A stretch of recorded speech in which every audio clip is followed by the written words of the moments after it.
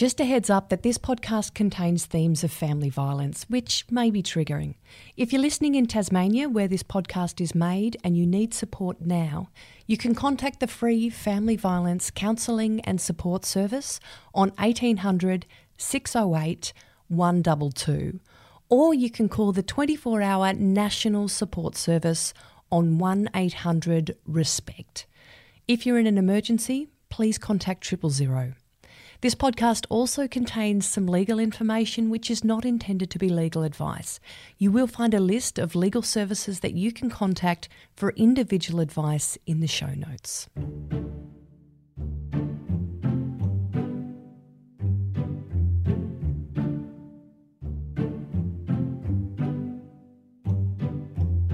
It's amazing, because often women don't really realise they're being sexually abused. It's unlikely that they'll come in and just say to me, I'm being sexually abused, because a lot of sexual abuse is so hard to grasp. Now, I didn't really get what that meant, that sexual abuse was hard to grasp before doing these interviews. And I'm going to give an extra trigger warning before this episode in particular. And the reason I'm doing that is because Deborah Thompson, who we've got to know throughout this podcast and has experienced family violence, told me this. I'm still suffering from trauma regarding the sexual abuse. If I have nightmares, that's what the nightmare is going to be about.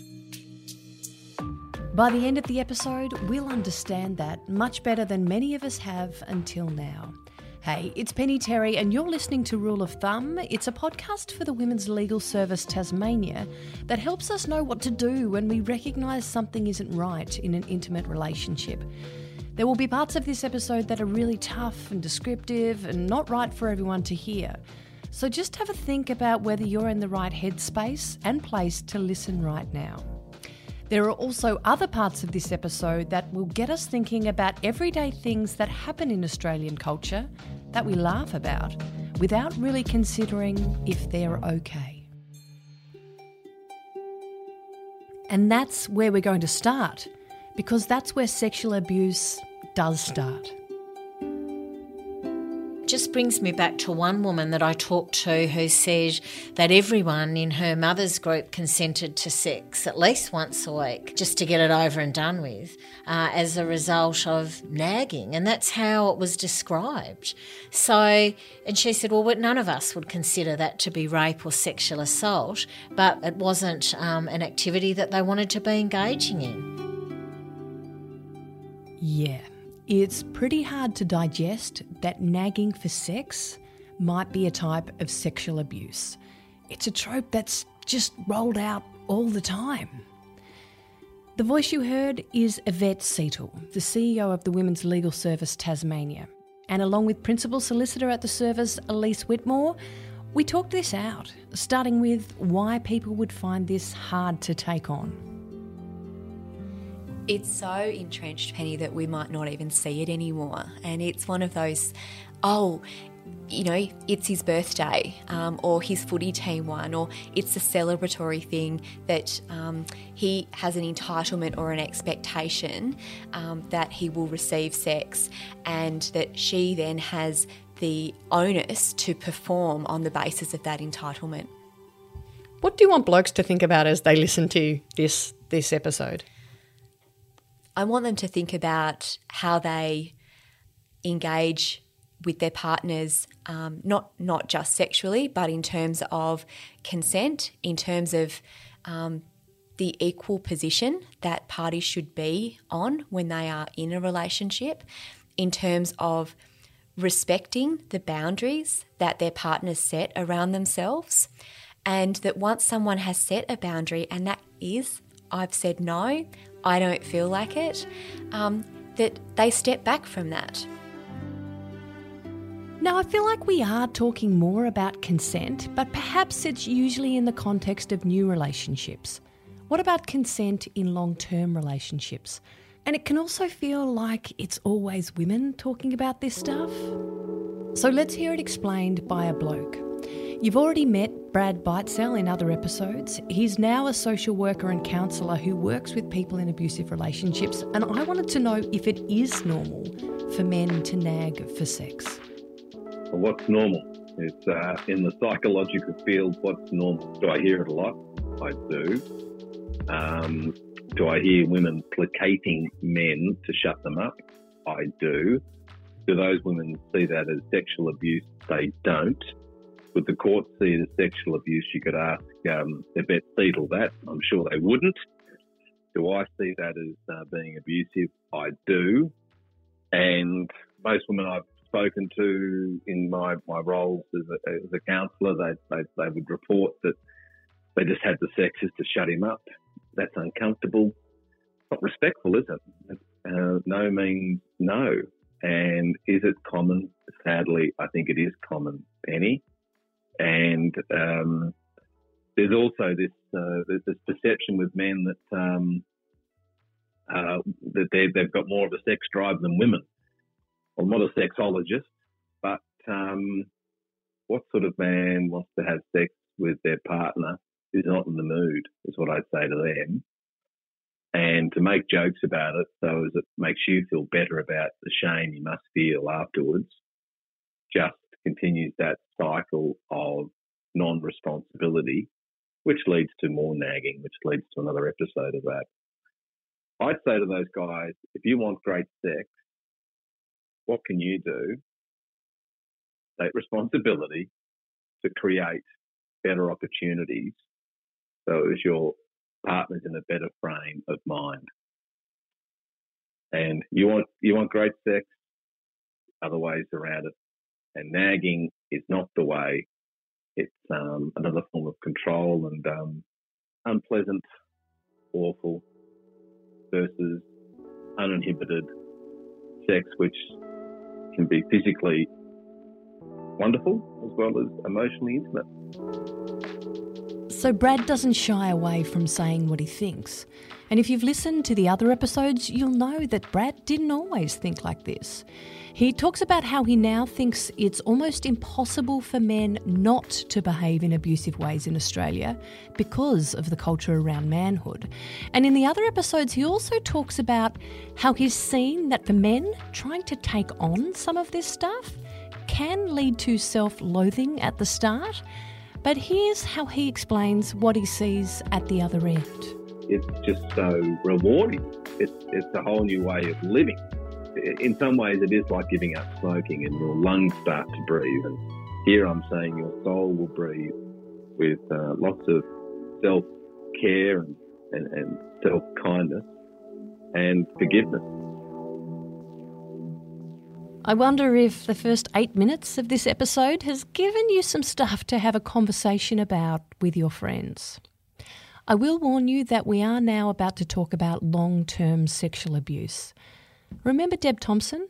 She experienced family violence in her relationship for 17 years, and there was sexual abuse.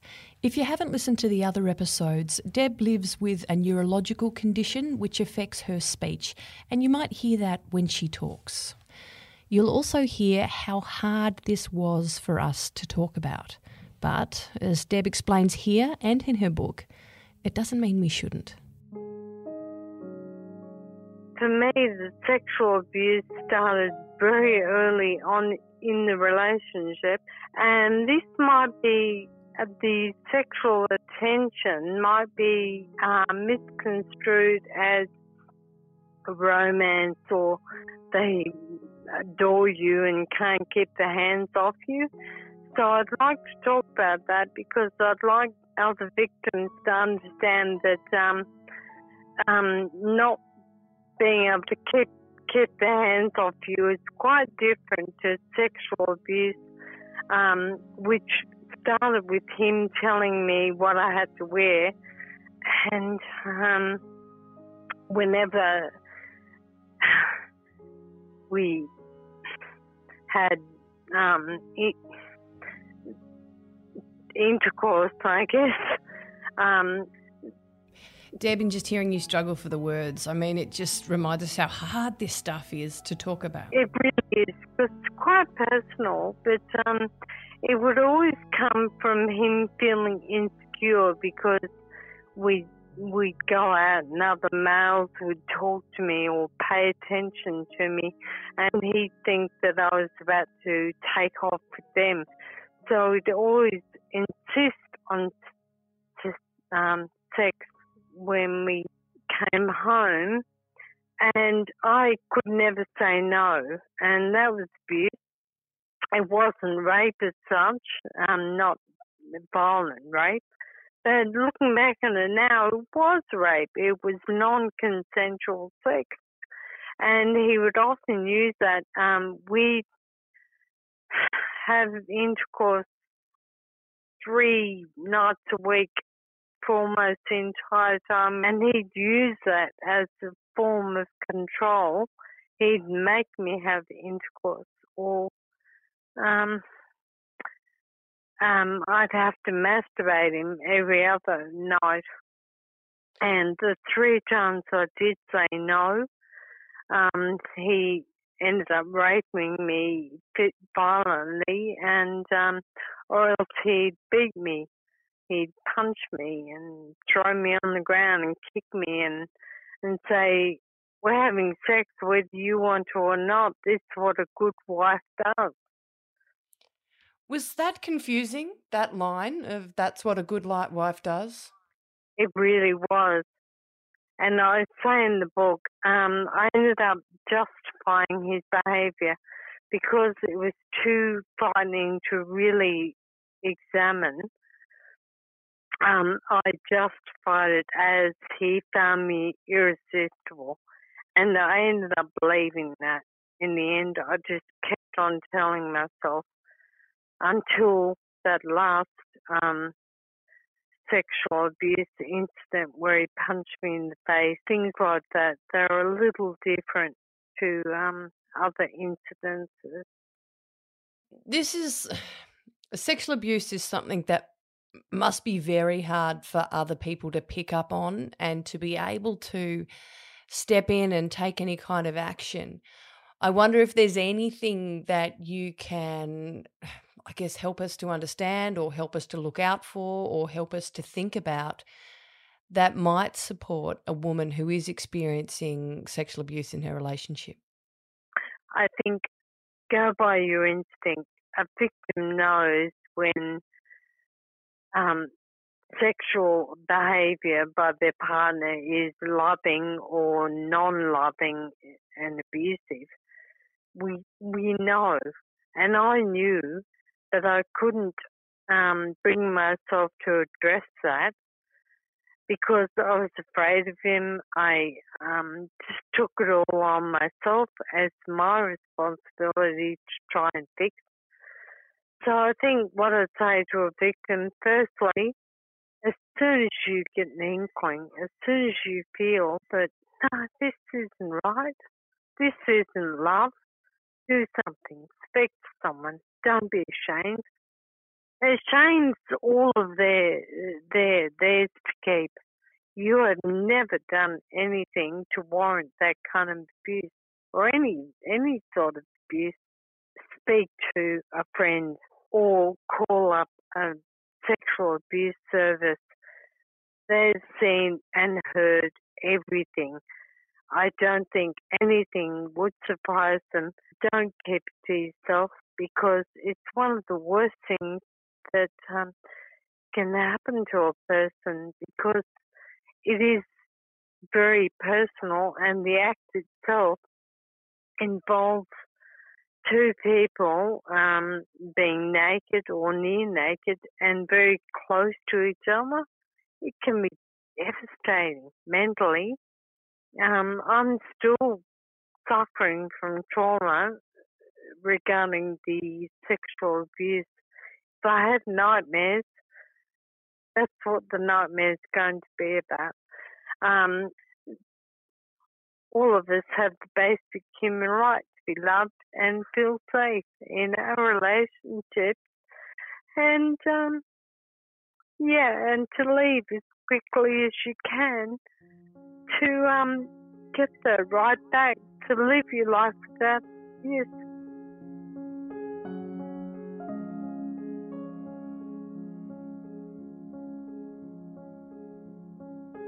How are you going? Every time I hear this, it just reminds me how much damage this does. It's damaging our people, our community, and none of us are okay with it. In Tasmania, where this podcast is made, there is the Sexual Assault Support Service, SAS, in Hobart, Laurel House in northern Tasmania, and the Centre Against Sexual Assault, or CASA, in the northwest and west. Plus, there are national support services like 1-800-RESPECT, and all the details are in our show notes. And wherever you live, there are people who can help. So how do women talk about this with support services? And what can we learn? Torna Pittman is a counsellor within gender equality and also a researcher about family violence, and everything we've heard so far is what she hears. So women might come in and they'll say things like, he gets moody or grumpy or sarcastic or mean if I don't give him sex, so I just give in, or I just roll over because he keeps nagging and pestering and harassing me. And so I just feel like I have to, because it's too hard not to. It's like whether or not you want sex, I do, and if there's something wrong with you if you don't. So for an example, I'm thinking again of many of the people I've talked to over the years. They've said that it's really likely that they had sex in the relationship before they were ready because he wanted it and made her feel bad for not giving out. And then he would also expect sex when and how he wanted it that may not be physically outright abusive and violent and rape, but it might just be, I want sex, this times per week, and I want you to be more like this, and never thinking to ask the woman, what do you want? It's not a discussion. It's an expectation that you will meet my sexual needs, and if you don't, there's something wrong with you. So women have laboured with this ever since the rule was that when you got married, you had, there's part of the marriage contract was to provide your husband with sex. You couldn't say no. So that can be sort of low level, if you like, sexual abuse, if there is such a thing. And then it gets worse where, the sexual abuse can mount up to being literally raping her or subjecting her to violent sex that she doesn't want, and that hurts. It actually injures her, and it might make her bleed, and it might make her feel really uncomfortable, and he won't stop. And then he makes her feel bad for that too. What's wrong with you? And instead of saying, yeah, I was out of line, I'm really sorry. But the whole sexual relationship is what's important. How does he talk about her body sexually? Does he describe, like a woman will say to me, he tells me my body's wrong, or there's a sexual ownership. So sexual abuse is many-layered, it's multi-layered, and it can go just from nag, nag, nag, if you don't give me sex, I get cranky and annoyed until you do. And really what should be happening is a proper discussion.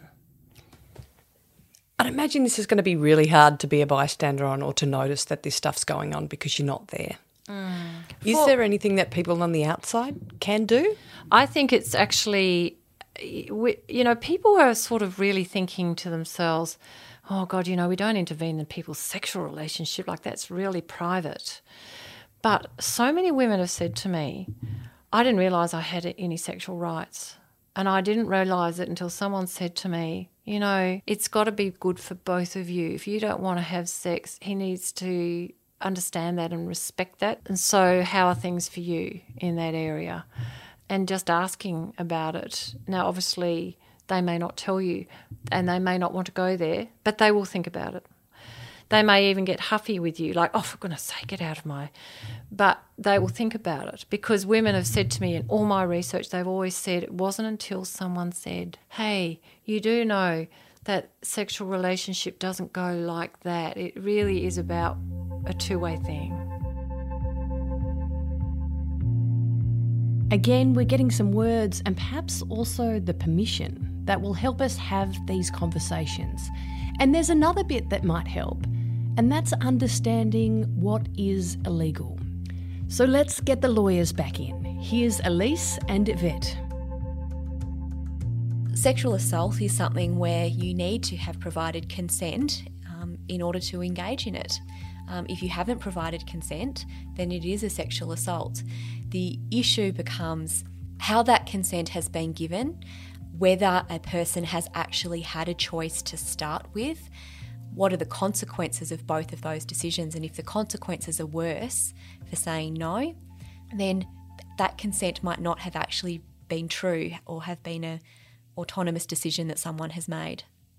How common is sexual assault in family violence cases?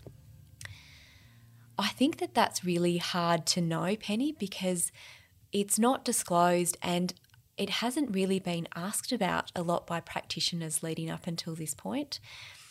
We don't prioritise it as practitioners when we're asking about family violence.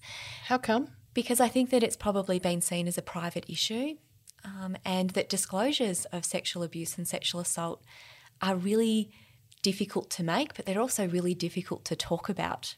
So it's been an area of the law that sat, I guess, quite uncomfortably with a lot of lawyers, and it hasn't been traditionally seen as part of the definition of family violence.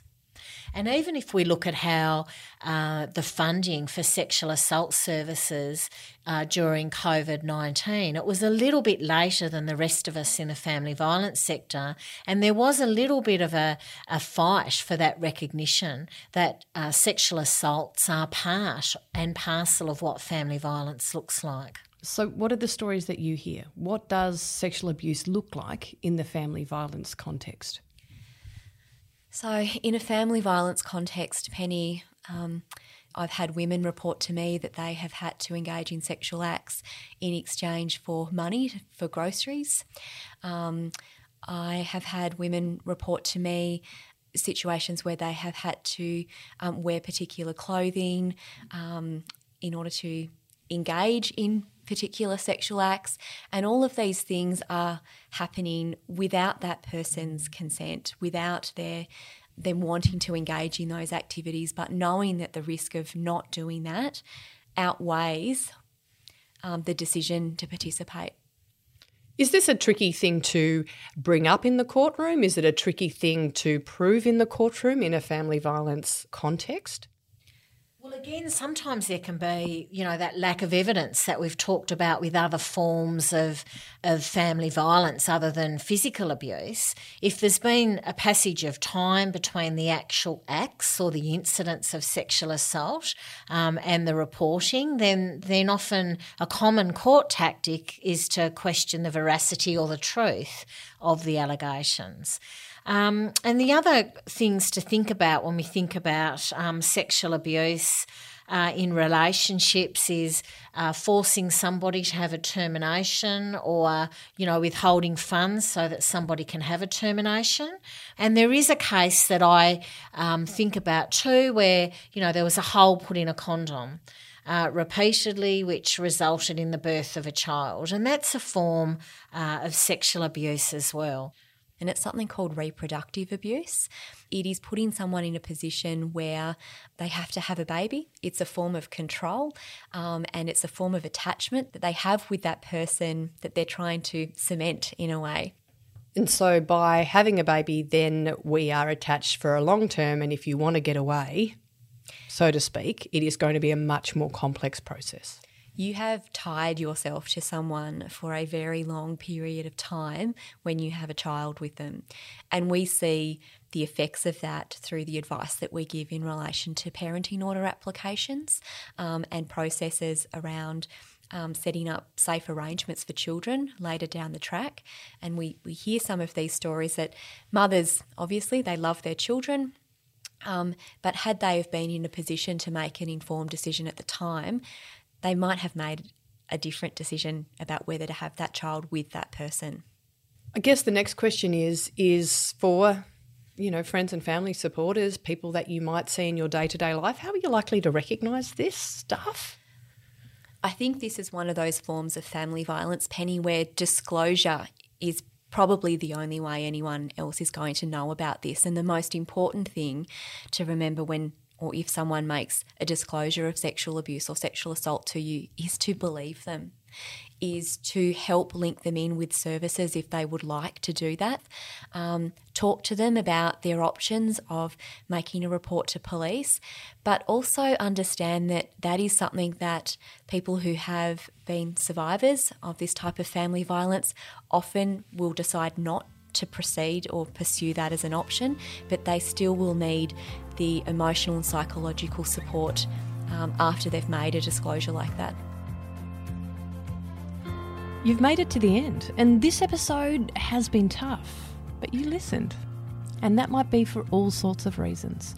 Amongst the tough stuff, we've heard things that we can all do, whether it's stopping those jokes about nagging for sex, or stopping the nagging, or supporting a friend to find help, or calling out the systems, or taking on a responsibility if you're part of those systems.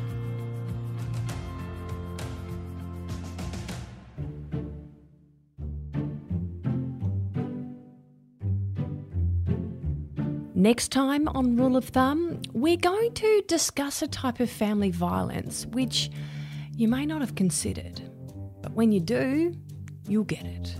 Especially for women from certain countries, they have this sense of, responsibility that you have to stick with your husband, with your partner, and hoping, for the best that things will change.